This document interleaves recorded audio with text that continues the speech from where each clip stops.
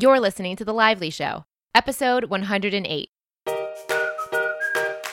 Welcome to The Lively Show. I'm your host, Jess Lively, and this blogcast is designed to uplift, inspire, and add a little extra intention to your everyday.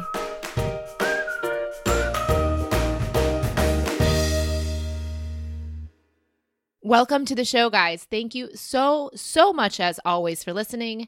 Today's episode is special.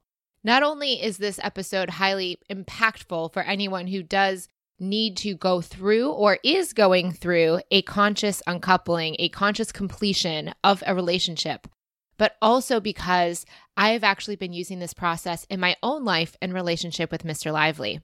In a very mutual, peaceful, and loving way, we have decided several months ago, about 2 months ago, I think it's been now, to consciously complete our marriage and continue our relationship as friends going forward through the future. We look at ourselves as now being an expanded family where Mr. Lively and Franklin, our Westie, are now living in Oregon, and Ellie and I, the ladies of the house, are staying in Ann Arbor, at least for the time being, living here in the current house that we had planned to have babies and do a big addition in as well. That's not going to be the case, and as you'll hear in the episode, you'll find out why, but I please want you guys to know this has been a decision that we have made with great care and great love. I didn't see it coming in that I never thought we would get here, but I also never thought we would mutually arrive to this beautiful conclusion of that chapter of our relationship and be able to navigate to such a wonderful and fulfilling new chapter as well.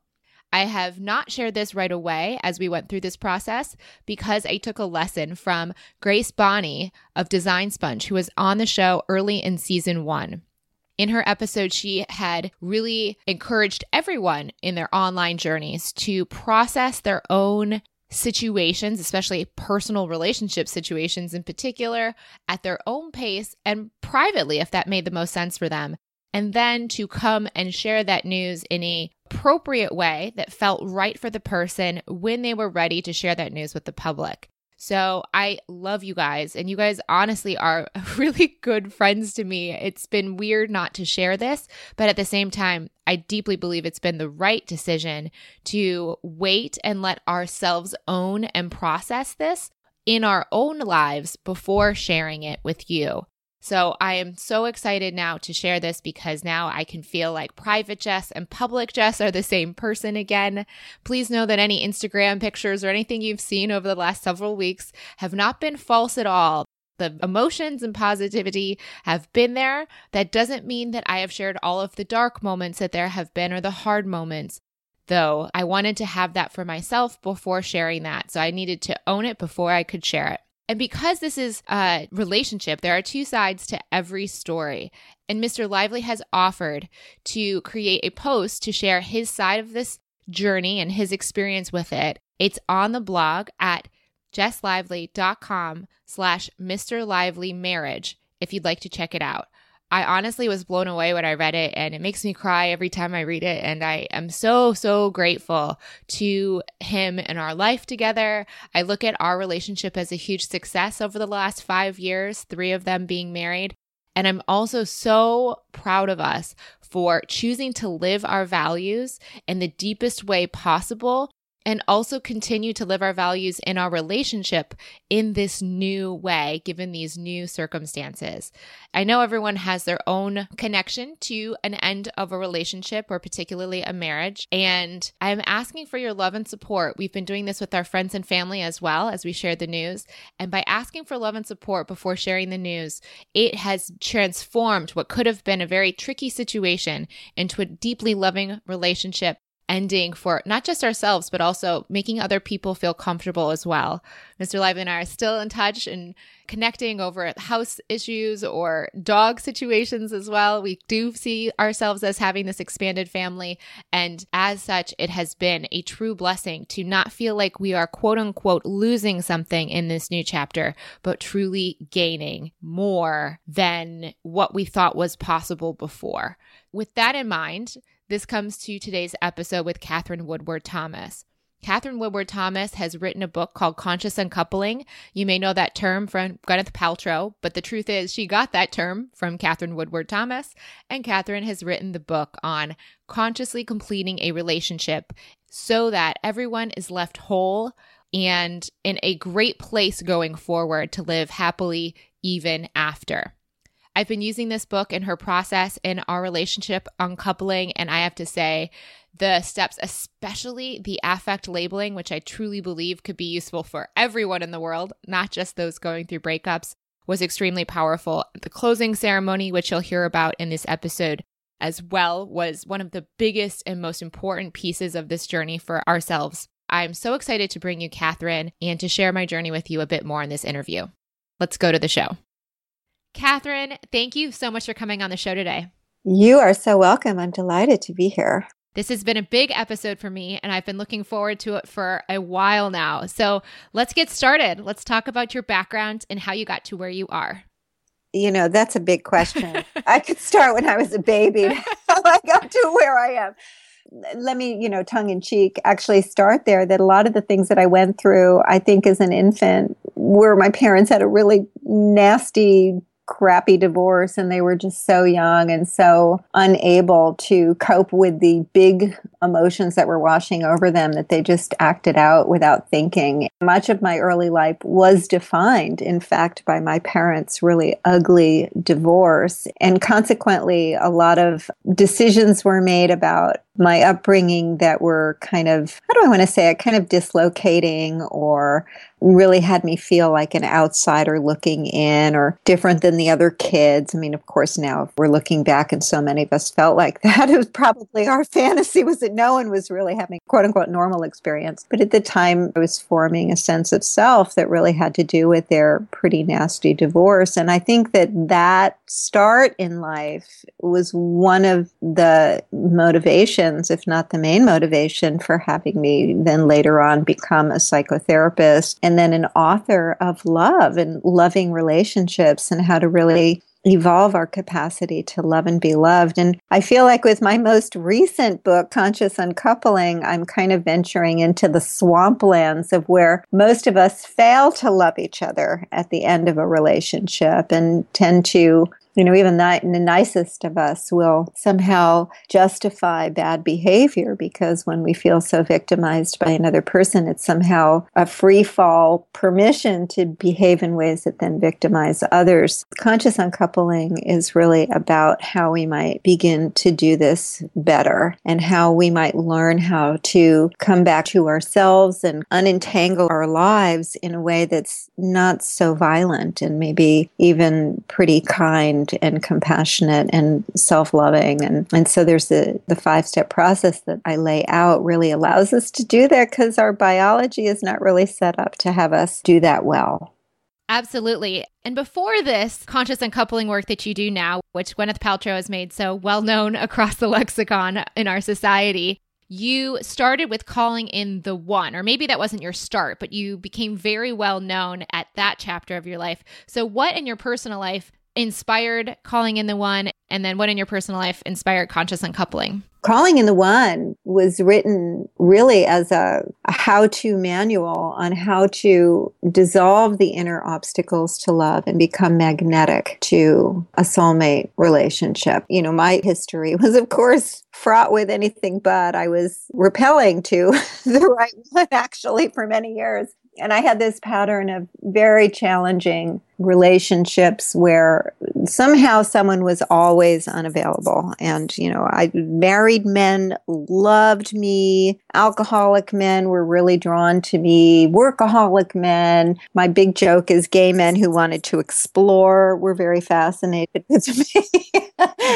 But I never seemed to me like that nice man that you would bring home to mother. And it just eluded me. And I somehow thought after years of that kind of a pattern, and then of course I worked with the homeless for 10 years. So I worked with homeless parolees for a while. So they were endlessly fascinated with me and always making a play for me.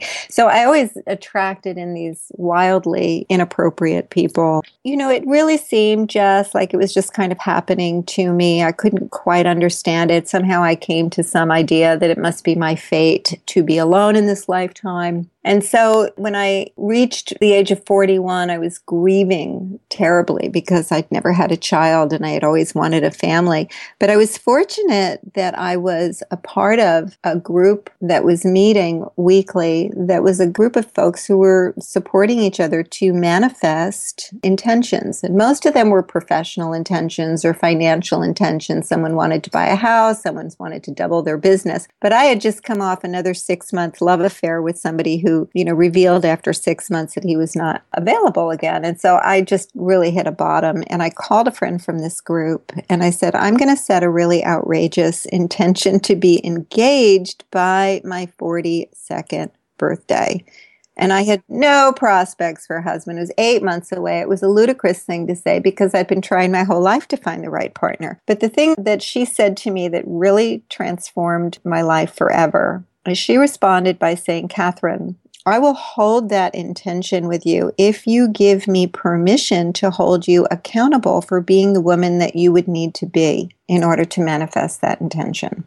And what that question did for me, Jess, it allowed me to take my focus off of running out to try and find someone and to put all of my attention on myself to discover how I might be the source of my own experience that was outside of my conscious awareness. And that began a whole inner journey of self-reflection and asking myself, very deep questions like, what do I get out of being single? What would have me not want to be in a relationship? How am I living my mother's unlived life? What do I really believe deep down inside about my own worthiness to manifest love, to have love in my life, to be supported and honored and treated with respect?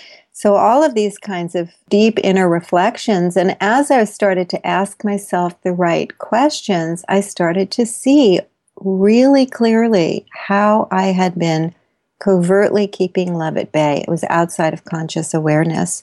And so as I was doing this work several weeks in, I started every morning with prayer and reflection and just sitting and listening. So that's, I suppose, a form of meditation where prayer might be talking to God, but listening is a form of meditation. And I was just open. What do I need to learn today? Who do I need to be in order to manifest this intention? What would I need to give up? What would I need to start to cultivate within myself? And as I sat with these questions, a lot of intuitive kind of hits would come up. And I had an intuitive hit to look up a man that I had dated 6 years earlier, and I didn't do it. I mean, everything else that was coming in, I did, but I was just convinced that this man was married already. He was such a great guy, and I just felt, too self-conscious to do it, so I didn't do it. A couple of weeks later, I went to a church service at a spiritual community I've been attending services at for 10 years, had never seen this man, the man I dated there at these services. And lo and behold, I look up and he is across the parking lot. You would think that I'd been thinking about him and getting a hit to call him. You'd think I'd go say hello, but I didn't. I had a shy attack and I turned my back and I walked. So he sees you and he sees you walk away. So by the time I gathered my courage, he was gone. And then I said that thing that we all say to ourselves when we lack courage. I guess it wasn't meant to be. And I went on with my day. But 2 weeks after that, I was complaining to a dear friend on the phone. And I was saying, okay, I have this intention to be engaged by my birthday. I haven't even met the person. He's late. Where is he? She said, you have to get online. Now, Jess, this is like 15 years ago. Nobody was online back then. So it was like a crazy thing to do. But I was coachable and I did. And I got online and there were 250,000 people on this site. And I ended up responding to one person completely anonymously. And when he wrote me back the next day... It was him? It was him. What? Isn't that crazy? So we went out and really within just a matter of days, I knew that he was the man I would marry. And we ended up getting married the next year. And then I gave birth to our daughter at the age of 43. So when I created that miracle for myself, because remember, I'd never been married before, I looked back and I said, okay, what did I just do? How did this go so well? And I was able to narrow it down to 7 steps that I started to teach other people and then ended up getting a book deal on because it was so popular, which went right onto the bestseller list within a few weeks. My first book ever, and has since gone on to help hundreds of thousands of people because the process works for people who apply it. So that's the calling and the one work. And here I am, so living my happily ever after life, and probably about 7 years in, my former husband now and I started to contemplate getting unmarried. And we did so because we weren't one of those couples who had a high level of conflict or, were so reactive to each other. But what happened is in the field of the love that we provided for each other, we both started to really grow and develop into really, I think, who we had kind of the deeper desire to become, the ways that we wanted to develop ourselves. And they were super opposite. So he started to develop his philosophies. I was developing mine. And at some point, we just found ourselves pretty disengaged from each other and really good friends and good co-parents. And at some point, we decided that we really didn't need to be partnered with each other, that there was some way that the marriage was actually holding each of us back. It's interesting to tell this story now because I've just learned so much now. I'm always learning and growing and developing, and there's always the road not taken. But this was the road that was taken. I think in hindsight, we have such a great relationship today. It was a really healthy decision. But this is the thing. We went through our uncoupling with so much thoughtfulness and kindness and cohesion for our daughter. We went out of our way to minimize trauma. We went out of our way to do what I call offer parting gifts to each other so that there was a sense of generosity and goodwill that was happening. So all of these things, and most of the people who were watching us go through this, they were kind of amazed, well, we've never really seen people break up like this. So how is this happening? So again, this beautiful destiny I have with my former husband, we're both now of these teachings, calling in the one and conscious uncoupling, have come out of my experience with him. But we had a very kind breakup, which just did minimal damage to ourselves and each other and our daughter and to our community. And where everyone really thinks holistically and set everyone up to win moving forward. And we have been building our post-divorce expanded family ever since. So that gave birth a second time to a second book, Conscious Uncoupling, 5 Steps to Living Happily Even After. And it's really about the evolution of a relationship after a breakup, or because not everyone is going to stay in relationship after a breakup, or how to maximize your own growth and development during a breakup so that you're not left dimmed down for having had a breakup. And a lot of us do live lesser lives in the aftermath of lost love. We don't trust ourselves to ever really open up our hearts again. We're left with the residue of feeling resentful or feeling insecure about our own value or our own capacities to love and be loved. We're left saddled with residue of all that was unhealed between ourselves and our former partner. So conscious uncoupling literally takes people through the hand and leads them step by step through that process so that in the aftermath of a breakup, you're actually left in a place where you are more equipped to love with an even bigger, more trusting heart than ever before. And that's where I feel like Mr. Lively and I are. And I actually really resonated with your decision and process because it sounds like you guys had a difference in values towards the end. We did. That's a very good way to say it. And, a lot of people say, Jess, that, we grew apart. But that's actually what the growth apart is when what's most important to each of you is different. And when you have a values shift like that, it's very challenging to stay in a marriage. I mean, people do it, and I will support marriages to stay together because I think there's a lot of integrity to that. But a lot of us are going to choose out of marriages too. And conscious uncoupling is an alternative to the hostile, antagonistic ways that we normally think that process should go. I mean, I want to make space for you to talk about what's happening with you and Mr. Lively. Basically, we moved to Ann Arbor a few months ago with the intention to have children and grow a big house addition and do what we both valued in common. So children in the home and the family we shared. But if we look at a Venn diagram, if we both have these core sets of values, the overlap was in the family and the home and the environment and our cozy companionship and friendship. But our other values were outside of the overlapped core center.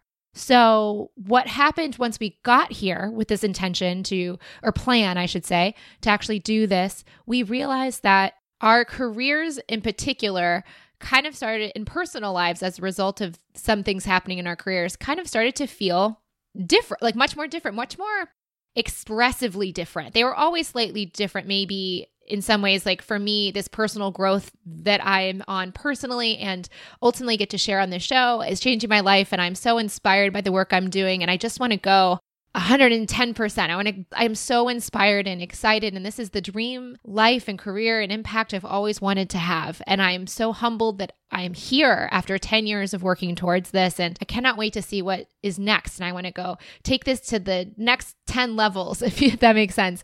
And Mr. Lively wants to have amazing values. And I think they're completely valid, that he wants to live a life that doesn't necessarily involve excessive amounts of personal growth like it does in my case. I wouldn't say he's not interested in personal growth at all, but it's just not to the extreme of myself. And also he wants to live a life that isn't much more, I guess I would say, I don't like the word balance, but he wants to enjoy snowboarding and having a farm or animals. He just wants to have this wonderful life that's not all about work. And though I don't see my life all about work per se, I see it's all very cohesive and very intertwined at this point. I could see that I don't want to drag him across the world or feel limited by my family and the roots we would set here. We had different values. I mean, we just had different core values. And as a result of those, we wanted to do different things. And it was very clear to see that holding hands together going forward from this point forward would be like crouching down into a little box we could both fit in and agree upon. But I would much rather high five him and stand fully tall and just support him in his life and in mine and let us go live these exciting adventures that we want to have rather than trying to settle on something we both can agree upon. Oh, that's beautifully said. I love those images. I can feel it in my body as you're talking. And I just want to kind of scoop the listener in too, because I want to name something for us that I talk about in the postscript of Conscious Uncoupling, which is that we live in America, anyway, we live with these tensions between these kind of values which are somewhat at odds. And one is the value of loyalty and fidelity to your family and keeping our word and the vows that we make and the importance of that. And then the other is kind of the ideal of the pursuit of happiness and the pursuit of liberty. And even America as a country was founded by people who went rogue, who left their governments, left their families, and went on an adventure of self-actualization to create a better world for themselves. And so in America, we have both, that are kind of warring. More of us, America has one of the highest marriage rates in the world. We believe in love. We believe in fidelity and in pledging devotion to one person, but we are also primed for self-actualization, and we believe in personal growth. And these two things will be at odds sometimes. And so our decisions or our choice to end up leaving a relationship is one that we are making more and more, and we want to be able to do it without shame. I feel no shame. I see that what we've done, based in part through your process as applying it, is that we've just updated the program. So I'm still loyal to him. I will be lifelong friends. We've updated our vows from the wedding, which for me, they were to love, honor, respect, and love him as unconditionally as possible. And in that closing ceremony, to update my vows, obviously about the fidelity in particular, I guess, those kinds of things we needed to update. But the rest of them, I feel like I can embody those more than ever. That no longer am I asking him to share a life that would be what I want, but I truly want the life that he wants and all of it for him. And I just think it's wonderful that we both are very fortunate to feel the same.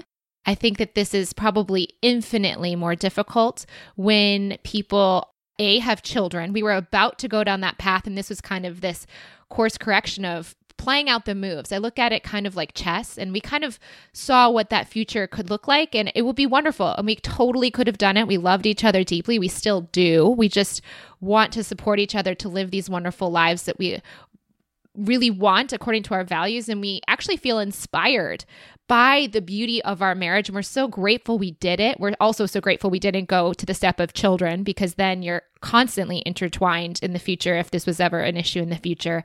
But we feel inspired to really live those values in the ways that we truly want to, not just to go back to the safe zone of the overlap, in that we could have stayed together and had that life anyways. We feel really inspired to truly commit to, for me, traveling all over the world and doing all of these things I'm so excited to do and share with my future partner. And for him as well, he feels inspired to go really do all these things that he's always desired to do in a way that may not have been the right fit for us together. So we really want to support each other in that. And I'm just so grateful that it doesn't have to be a shame or a loss, but it can be an expansion for everyone involved, especially when there's no children involved. Wow, that's beautiful. And you also mentioned that you did a ceremony of sorts? Yes. So one of your steps involves I think it's step 4 or 5, and we'll get into the steps in a second. But yes, I actually honestly found more love in that closing ceremony than the wedding. And that sounds negative or a diss to the wedding, but the truth is, it was stunning. It was beautiful. We sat on the sofa. I was wearing a sweatshirt, unlike the wedding, where you're looking your best at the wedding. We were getting his car packed up for his new adventures in Oregon, and we had kind of gotten to this place where we were going to do the ceremony at night. And I found my vows through unpacking or packing up all of his memories and things from the home, which was the hardest part for me, honestly, was pulling out the memories of his childhood and all the things that had been intertwined for us, and pulling those and putting those not in my drawers, but in his drawers or in his car. But I found the wedding vows and I saw them and I was like, how beautiful is this? I can easily live these values in an even more effortless and true and unadulterated way going forward than it was even to do it while together. And there's a lot of crying and snot involved. There's a lot of just sat and I just loved on him and shared all the wonderful ways he was a wonderful husband and all the wonderful things I learned when I grew with him. And I asked for forgiveness for anything that wasn't love, and just really was so excited about his future. And then shared the vows and released him from the fidelity parts of it in particular. And then he did the same for me. And then he also shared a post because he knew he didn't want to be interviewed on the show for this, but he also knew that people are going to be wondering what the other side of the story is. So he wrote a beautiful post for me to share, which is on the blog as well. And he shared that with me, and it was stunning and beautiful. And then we went and had champagne at a restaurant that we both love. And we took our rings off at that point as well. That was the other piece of this. Wow. It just sounds so moving. I think there's something to that moment where you're acknowledging the limitations of the relationship. And you know now that this person is not going to be the be it and end all, and that you're not going to get everything that you want from them. And to affirm the value of love and to affirm your blessing on their lives, even when what they're choosing to do might feel frightening or disappointing to you. It's almost like the best that love has to offer in that moment. So I understand when you say, I felt more loved during the ceremony than during the wedding. And I think that that's a shocking concept to people. But I'll also say that as sometimes people do these ceremonies where other people are witnessing and they're a part of the ceremonies. And I have just heard story after story about how moving the ceremonies are, and that people are even more moved than when they're at a wedding.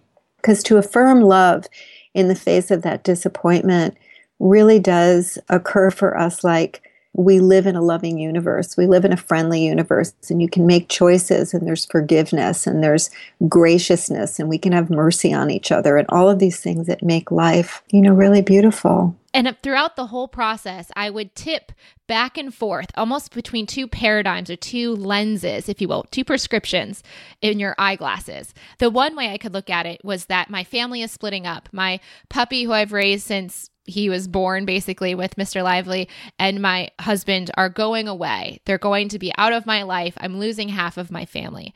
And that would bring me to tears and this scarcity mindset. But the other way, and I kept flip-flopping and trying both pairs of glasses on and seeing which one fit. The other way of looking at it was that we are an open family, as we're now our expanded family, as you call it, and that we're both The dog and Mr. Lively are going on their adventures, and Ellie and I are going on ours, and that there's nothing lost here. Our companionship day to day is no longer here. But the love is not lost. The love is still there. And that completion ceremony was huge. It was so much more challenging before that ceremony in the weeks leading up to it than it was after that. Because before, any moment where we were really positive and happy made me feel like, oh, did you not love me? Or is this not was it not good enough? And then that expression of deep love has like squelched any possible doubt about what that meaning of that relationship meant in our lives. And we would never be the same people we are today without each other. So there's nothing to be lost, only more to be gained. Oh, that's beautiful. Well, I am a psychotherapist, so I just kind of want to point out too that one of the things that I think we struggle with at the end of a relationship is that we're not just losing that person, we're losing the identity of who we were in that relationship. And I think that the confusion that happens for us in a breakup is kind of what you were saying, where you're trying to process it. Am I not good enough? What does the breakup mean about me? And usually we'll make it mean like, I'll always be alone in life, or no one will ever love me, or I'm not good enough somehow for the other person to stay. So we have all these meanings that we're making. And I think what I'm hearing you say is that somehow you were able to be so present. He was able to be so present in that ceremony that you received his love for you and you really got who you are for this man. And that became fixed in time. That became that's the imprinting now. So you might have an adjustment of missing certain things like a normal grieving process, but you're not going to torture yourself with what I would call like unnecessary grief, unnecessary suffering, which is when we fixate on these bad self-concepts because we feel guilty that we left, or we feel like we weren't good enough, and those things lodge in us. And that's actually where we end up dimming down our capacity for love moving forward. So, I just really want to reflect back to you that was just beautifully done. And I'm just hearing how many choices you're making that are all about authentic love and keeping it real and staying optimistic and positive and generating a positive outcome for everyone involved. So I would love to hear what your advice is for people, because this was something that was tricky. And I think a lot of people listening to this episode who may not have committed to an uncoupling of any kind or a completion of any relationship, but are wondering, is this the right move? So how would you answer someone who asks, I'm not sure whether I should end this relationship or not, or if this is something that needs to end? How do I know if it's time or if I should? I love that question, Jess. And one of the things that I encourage people to do if they're on the fence is to actually read the Conscious Uncoupling book, because what those 5 steps are going to do when you are in a relationship and you're not yet out of it, or not even sure if you're going to get out of it, there are skills and capacities that I'm teaching which have to do with lowering reactivity so that you can keep your wits about you and not be so reactive and kind of nip that cycle of devolution, into reactivity and fighting in the bud. You get more of a handle on your hot emotions from step 1, which is find emotional freedom. You can also, in step 2, you're going to start to learn how to examine yourself as the source of whatever's happening. And usually it's very easy for us to see how the other person is letting us down, or how they're hurting us, or how we feel betrayed, or, that somehow our attention will go more to what the other person is doing wrong,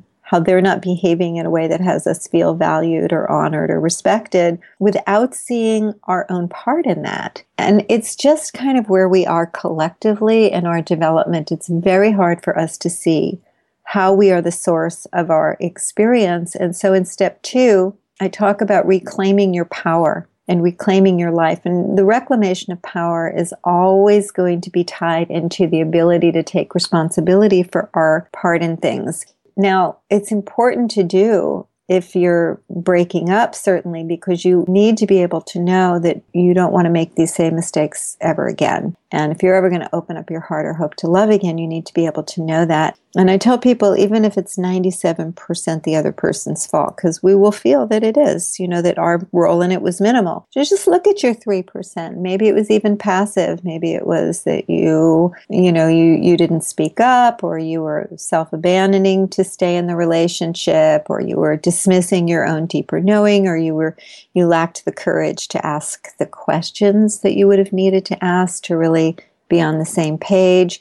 All these kinds of covert ways where we're kind of participating in our own demise. If you're in a relationship, it's going to really give you a lot of power to begin to restore the relationship to higher levels of health and well-being, for you to be able to start to see clearly your own part in things and to start to rectify that by making an amends to the other person and yourself, how you're starting to show up. And amends might be, I'm going to start listening to my deeper knowing. I'm going to start speaking up for myself. I'm going to start pushing back. So it's getting outside of victimization and starting to locate your power in the relationship. And then in step 3, I'm teaching people how to break the pattern that's been habitual. And most of us have these patterns from early childhood that have to do with feeling underloved, or people always leaving us, or people always disappointing us, or somehow we get ourselves into dynamics where the other person it's all about them and not about us, or it's an abusive dynamic.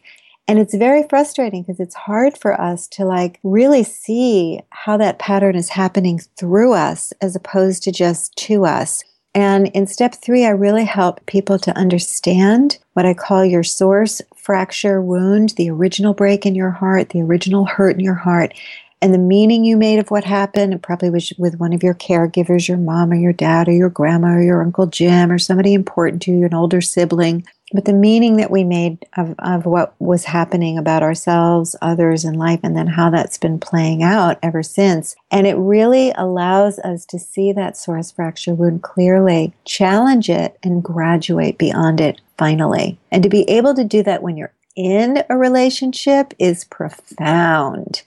And to start to see it from that perspective and see how much power you have to actually evolve the dynamic is startling for people. And then, of course, step 4, which is going to really help people to clear the air between themselves and their former partner, so that you don't have stacked grief or stacked disappointments that are just like little minefields that you're walking around. You can really clear them.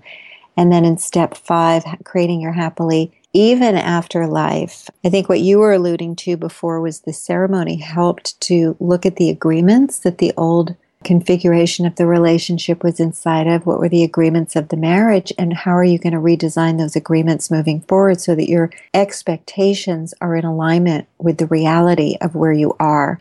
And I think the ability to kind of reflect on what are my expectations of myself and the other person here, and what would be a more appropriate, a healthier expectation? What's the new agreement that I might make moving forward? It's actually could be quite a chiropractic adjustment to the marriage and save a marriage, which I'm really excited about too. I've definitely heard feedback that people have been able to recouple as opposed to uncouple because of the process. Yeah, one of the things I took away and made sure that I was very cognizant of, because we're still in communication. Obviously, there are things that need to be day-to-day still dealt with in the relationship, and also just because we're still on great terms. But I wanted to make sure that attachment, you made a very good point about making sure that people don't stay super attached to the point where they cannot attach to new people in the future, and that they need to find their emotional balance outside of that partnership. And for example, I just got a flat tire for the first time in my life, which I guess is a good thing at 31 to finally have had a flat tire. But that would have typically been something I immediately would have gone for help from him. I would have called and leaned on him about the emotional or even just the logistical challenges of that. And I made sure to not call him and not tell him. Eventually it came up in conversation of how's your day going? And I shared that it happened, but it was taken care of. And it was never something I had to go to him to feel better about or to solve, which is kind of building up on these skills that when you're married and you, or in a partnership for any amount of time, you can often individualize different tasks or skills. And it's kind of been a little bit uncomfortable, but now I'm getting much more and more comfortable with like regaining all the territory that I'm in charge of rather than just what I used to be. But my favorite piece, the most helpful, and it's the most elemental of this whole process, which I think applies to everyone listening to the show, is step 1 in affect labeling. Can you share what that is? Because it has been life-changing and it's something I hope to keep doing in my life the rest of my life. Oh, that's so great. Well, affect labeling is a psychological term for a practice that I have in step 1 called creating an inner sanctuary of safety. And one of the things that happens during a breakup is that we get flooded with fight or flight hormones. Nature has really not designed us to separate. Nature has designed us to bond. And many hundreds of years ago, thousands of years ago, if you wandered away from your loved ones, it was most certain death. And so what happens in the body is that the body is programmed, much the same way it was for our ancestors to go into great, warning, warning, warning, do not leave this person, warning, you could die, warning. So we start to feel overwhelmed with a lot of, fear and terror and feeling like we're going to die. And then the other thing that happens is that nature, again, has hardwired us for bonding. And so nature would almost rather we move from soulmate to soul hate than soulmate to nothing. And like the existential angst of really releasing a person. So what that means is that we will get a lot of instincts to hate somebody, to become obsessive about all of the, things that they've done wrong. We kind of all the desire to revenge or, have all of these kind of nasty ways that are of keeping a relationship inside alive, but negatively as opposed to positively. And I actually think it's nature's trick to keep us bonded. And so we have all this going on in a breakup. We have these big feelings: fear, rage, anger, despair, hatred, desire to hurt. I mean, all of these things that can really take us over and in many ways take us out. And if we don't have a way to get a handle on these hot emotions, we're liable to take action from a very primitive part of ourselves and start to generate a very toxic dynamic. And, we all know this as people who are in court and you're just like, going through their child's college fund like it were cotton candy, just with, high-priced attorneys. And they're just so hell-bent on getting revenge and getting their due and getting justice. And, they get consumed and it can really make you quite sick and cause you to burn down the house, really. So we really want to behave well at the end of love. There's a beautiful Buddhist teacher named Ken MacLeod who talks about this idea of karma, which most of us think of as, we do something good and then something good happens to us, kind of cause and effect. But the real Sanskrit meaning of the word karma has to do with planting a seed and gaining results. So every action that we take is like planting a seed. And so when we plant seeds of goodwill, generosity, forgiveness, behaving with ethics, behaving with kindness, what we're doing is we're really planting seeds for our future, because we have to remember that every seed we plant will grow into a tree and we will be eating the fruits of that tree for many years to come. So step 1 is all about helping people to get a handle on these hot emotions with this very simple technique, affect labeling, which is simply that the ability to name a feeling that we're having suddenly puts us in charge of the feeling. So rather than the feeling having us, we now have the feeling. It came about from the work of Matthew Lieberman at UCLA, where he and his colleagues did a study on the computer, and they had people rigged up to little machines that were monitoring heart rate and blood pressure and body temperature, and they were flashing images on the screen of faces that were just people like screaming or terrified or, in like deep trauma states, just one state after another, and monitoring heart rate and everything that's happening in the body. And then when they put those same images up, but with a name on it, anger, rage, terror, fear, despair, suddenly the body was not as reactive. So that's where we learned that labeling our feelings actually diminishes their intensity. And I put this practice in where it's not just labeling from a cognitive place, from a mind, like what am I feeling? There's also a way that I encourage us to get in relationship with the part of the self that's having the feelings. So now there's the kind of the adult, wise, resourceful self that we really all are. Intuition. Into intuitive self, soulful self, exactly. Like we're turning towards ourselves and with great kindness, we're saying, Katherine, sweetheart, what are you feeling right now? Right? And I might like just check in and I might say, I'm feeling completely overwhelmed. Right? And then we're going to mirror it back and we're going to say, you know what? I really see that you're overwhelmed. And then I even borrow against a Buddhist practice called Tonglen. And Tonglen is a practice that helps people to bear kind of unbearable suffering. And the practice is, so I might take now this feeling of overwhelm and I might breathe it into my heart. And I'm going to say, okay, I'm going to welcome in this feeling of overwhelm. I'm going to, on the in-breath, breathe it right into my heart. And then on the out-breath, I'm going to breathe out a blessing for all human beings in the world who are suffering with this terrible feeling of overwhelm, including myself in this very moment. And suddenly we're reconnected again to the human race. And suddenly we are now a force of healing. We are a force of containment. And you see, from this place, we're not only going to lessen the pain that we're in and the suffering that we're experiencing, but we're going to lessen our reactivity.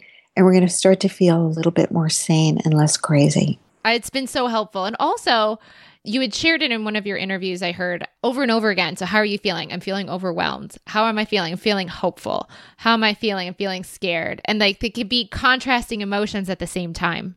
Usually we'll have like 6 to 8 different feelings happening all at once, and they're completely can be contradicting each other. They don't seem to have any problems with that. I'm really hopeful and excited, and I'm really in despair and terror, and that's, just in the last 20 seconds. So they're all living together. And yes, so that's the practice, is to keep going. And what else are you feeling, Katherine? Well, I also feel kind of, relieved. Wow, yeah, I can see that you're relieved, So, but any feeling that's difficult to hold, adding that Tonglen piece will really start to feel like you have a big enough container. Because sometimes just, alone with ourselves is not a big enough container. But suddenly if you begin to remember like, oh, there's at least like 500,000 people around the world who are suffering with this exact same feeling in this exact same moment. Suddenly I have a big enough container to hold it. I can bear this easier now. And I don't have to, react or try and do something destructive to try and get it out of my body. And that practice actually is on my website. I created a whole series of practices for people that I give out when people join the consciousuncoupling.com community. So if anyone wants to get a hold of that practice, I did put that down for people, and I send it to people at no charge, just as a gift. One of the things I was excited to share with you, Katherine, and also for those who are listening as well, is one of the big things we learned through this process was how to share this information with people in our lives, because it's pretty understood culturally, at least in our culture that I'm in, like how to deal with good news, to get excited for someone. People know, generally speaking, depending on the circumstances, when having a baby is great news to receive, or when getting married is good news. But when you're giving news that's difficult, like someone died, or there's an illness, or there's a relationship that's ending, often what I found through this whole experience is if you just tell them the news and wait for them to react, then you're looking for one of maybe 1 or 2 different reactions that are appropriate for you, but that person has not been prepped with what is the appropriate response. So you're kind of, if you're the one giving the news and you don't get the 1 or 2 respectable ideal reactions, then you can judge or blame the person because they did not react in the way that you wanted them to. So what we ended up realizing is that by sharing what we were looking for before we gave them the news, we were equipping them to understand how to support us immediately once they heard the news. So though they may have their own opinions or reactions to it, they knew in that moment what we wanted from them. And they were totally, obviously, allowed to have their own opinions or thoughts or judgments, but they were also prepped and primed to know how we wanted them to react to us in that moment. And that was incredibly powerful. So we would share, we're looking for love and support for this mutual decision, and then we would tell the news.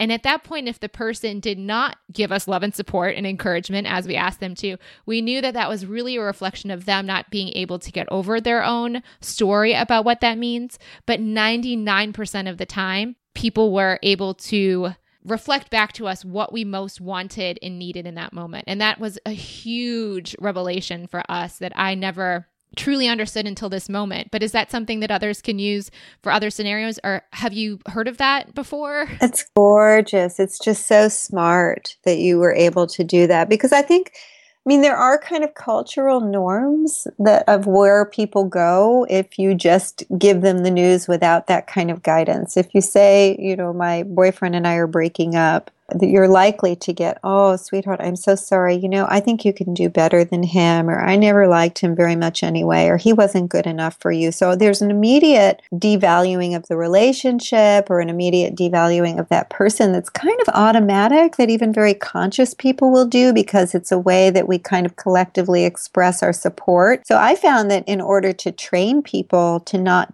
do that, I had to actually give them almost like a little manual, like, "Well, Mark and I have decided to get unmarried. We're going to get divorced, and no one's the bad guy here. And he's a great guy, and he's the father of my daughter. And so we're going to treat him with respect and honor him."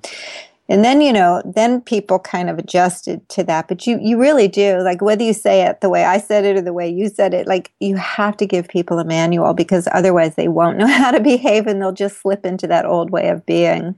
Yeah, it's been amazing. And it's actually set up such great connections to even relationships that in the past have a lot of pain around them, to have seen that by prepping in this way, they were able to properly react, created a huge bond of appreciation that at first I was dreading telling one person in particular. And the reaction was so exactly what I asked for that it felt so amazing to be received in that way, and has only created better bonds going forward. And that person just continues to show love and support. And it's really incredible and unexpected. But I think it all came down to priming them and prepping them for what we were really looking for before we gave them the news. That's really beautiful, Jess. And so wise. What about for people that do not have this mutualness around this? What about for people who the partner may not want to approach it in this conscious completion way? How do you suggest people handle this when it's not like you're going hand in hand together down this path? Well, I'm so heartened by your story. And I have to say that since the book came out in September, I've been hearing more and more of these kinds of stories. And it's really moving to me to see this. But I think the more typical experience is that one person's going to want to do this consciously and the other person won't, and they'll be in reactivity. And I think the thing about doing conscious uncoupling without your partner is that it can really help to minimize your own reactivity so that you're not letting someone else's unconscious, immature behavior dictate who you are going to be. I see it as a form of giving our power away to someone when other people are behaving badly and we go into reaction to that. So, it's an opportunity for great development and growth. It takes a certain commitment and rigor to be generative as opposed to reactive, to continue to generate a spirit of fairness or a spirit of goodwill to, there's a lot of things that we can do. We have a lot more power than we think we do to diffuse people. And where we lose power, truthfully, is that we tend to get reactive and then forget who we are and how much influence we have with our actions and our words and our deeds over the ability to kind of de-escalate someone's anger. So I encourage a lot of gestures of generosity, not because you're trying to ingratiate yourself, not because you're afraid the other person will be mad at you and you're trying to mitigate that, but a certain generosity that is putting you in charge of the situation, where you are going to kind of set the bar a bit higher on how things are going to go. I teach a lot of those kinds of techniques in step 4. The name of step 4 is Become a Love Alchemist. So it's like taking whatever is coming your way and transforming it into goodness and positivity and being able to keep things on track. I also remind people that conscious uncoupling does not mean that nobody loses their temper. It does not mean that you have to be the best of friends moving forward. It does not mean that everything's going to be perfectly fair. Conscious uncoupling is really about leaving whoever is participating free from the residue of a hurting heart and the incompletions of a relationship. It will actually liberate a person to go on and create a happier life on the other side of heartbreak. The patient on the operating table is you. That's basically what I tell people. And we haven't really discussed the people that have children going through a conscious completion. Do we have any thoughts that we could quickly touch on that might address that for people who might be wondering how that applies? Well, thank you. I mean, my former husband and I are joined at the hips because we do have a daughter. I look for structures holistically. I think creating wholesome structures for children is what really matters. And I think that people get really caught up in wanting bigger piece of the pie. And yet I try and shift the perspective when you have children. There's generally going to be a bit of a drop in finances or, because you're going from one household to now 2 households. The same amount of money is generally needing to support 2 homes. So downsizing is not a bad idea. And one of the things that I notice is people get very attached to their things, but I'd rather have a really healthy daughter. So for example, right now, my former husband and I live in kind of modest apartments in the same building. So my daughter has her bedroom on the 4th floor and I have my apartment on the 9th floor, and she just goes back and forth between the 2 at will. And she feels like she lives in the whole building. So she's not divided. And then we will, have all of our holidays together and our celebrations. We'll celebrate her together. So we really operate as an expanded family. We don't have any tensions or residue that she's navigating between. We're very, very good to each other. We look out for each other. We look out because that's how we're taking care of our daughter. And so at one point that was a discipline, but now it's actually kind of a joy. And I really enjoy my relationship with him. And I think he enjoys his relationship with me. And so we're living our happily even after life here. And I look forward to one day having a big house again, but it's not the time for that right now. I'd rather have a very well-adjusted, happy daughter. And it just feels really wholesome and clean to be living like this. Yeah, you're living your values that are most important to you rather than outcomes that are just really shiny pennies. Exactly. I love that. So what doubts or internal resistance are you facing in your life right now? I mean, truthfully, the biggest thing that I'm dealing with right now has to do with one of my values is to live pretty close to my heart and to live true and to be good to people. And one of the things I find in terms of keeping your heart open is that it requires a certain level of integration time or self-care time or downtime or time just to listen to your own intuition and your own intuitive knowing. And I'm also wanting very much to have an impact for good in culture. So I have the opportunity to build a lot and be with extraordinary people like yourself, Jess. But, it's easy to get a really busy schedule. So right now, one of the things that I'm really working with is making sure that I prioritize my own self-care and listening to the whisperings of life within myself and to make time for creativity that has no goal or agenda other than the joy of creativity. That's actually my key priority right now is fun and leisure, because my intrinsic priorities have always been my home and my work. By accessing and strengthening the fun and the leisure, that's going to open up a lot of breathing room in the other areas of my life. I think it's really true. I'm reading this great book right now called Sabbath, which is written by a gentleman, Wayne Mueller from Harvard Divinity School, and it's so beautiful. He just really breaks out the need for rest and the importance of just rejuvenation and downtime. So it's really feeding my soul. So what would you tell someone who's just starting out on this journey?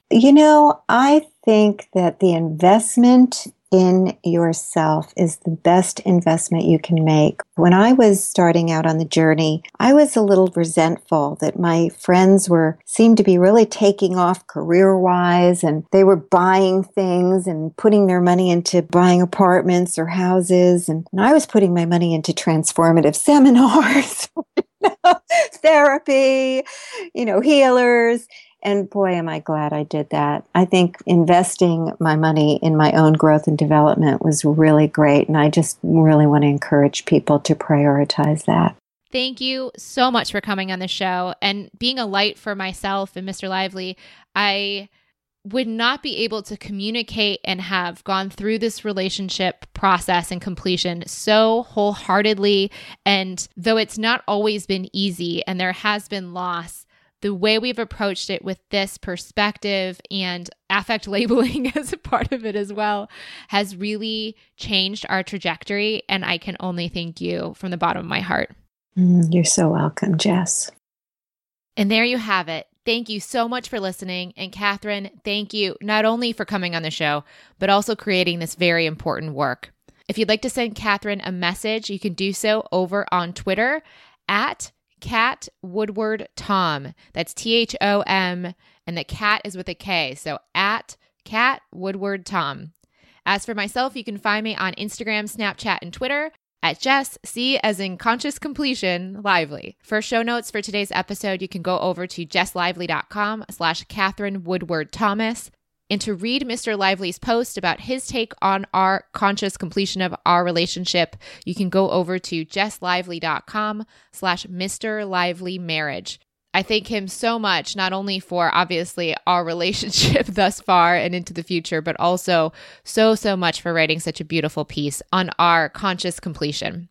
And of course, thank you for your support. You guys are amazing. I love you so much. You don't even know how much I love you. And I'm so glad that I'm now able to share this with you guys, having had some time to process this on our own first.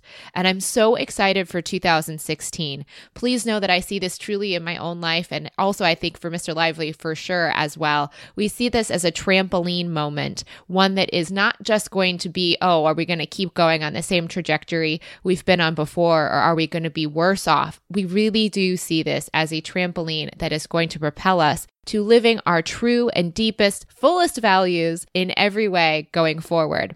For myself, that looks like a lot of adventure and travel and seeing you guys in person and just really connecting to this work that I am on, this path I am on personally, and sharing what I learn along the way with you. It is incredibly gratifying. I'm so grateful for my life. And please know I am, as much as this is difficult, happier and more joyful than I've ever been before. And I know that this is going to be the same for Mr. Lively. I think this is also true for him. And I think that this is a seminal moment that is going to change the trajectory of our lives in beautiful ways.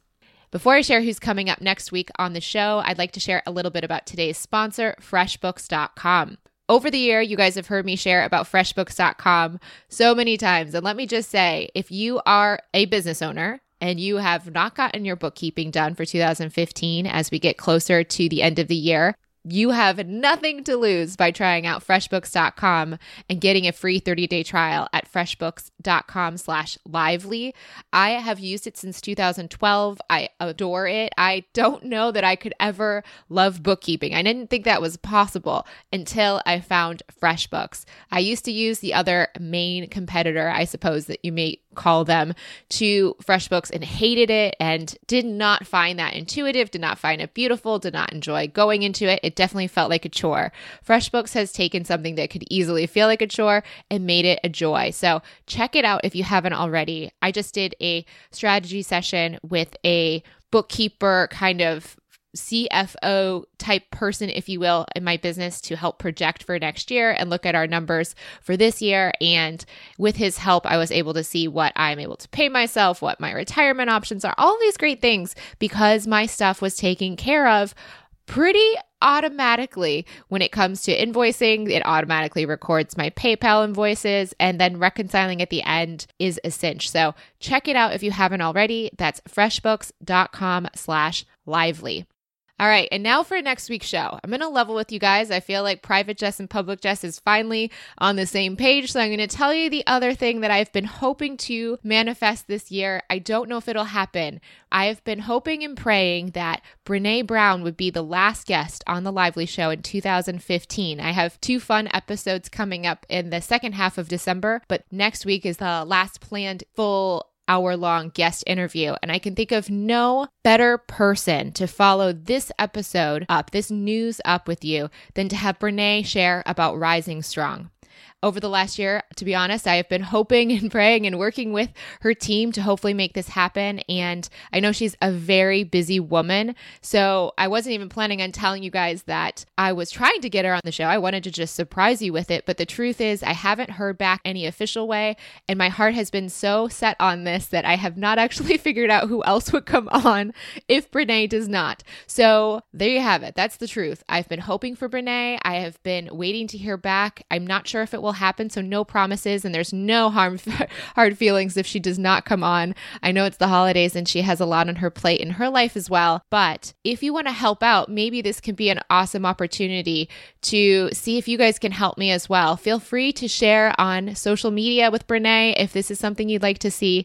I can think of no better message to share and come out of this new chapter in my own personal life than to share with you how I truly believe this is not getting knocked down and knocked out. This isn't even a knockdown, that this is going to be even better than it was before. My life is going to be enhanced in ways, and Mr. Lively's life is going to be enhanced in ways we never could have imagined with this new exciting adventure in front of us. So like I said, if you want to help out, that'd be fantastic. Maybe that'll help tip the tide or get the interview on the books. I'm not sure. Or maybe she'll come on next year and I'll find someone else for next week. In the meantime, thank you so much. You guys, I wish I could give you all hugs. I'm a big hugger and I really wish I could give you all hugs. Thank you for being a part of my life.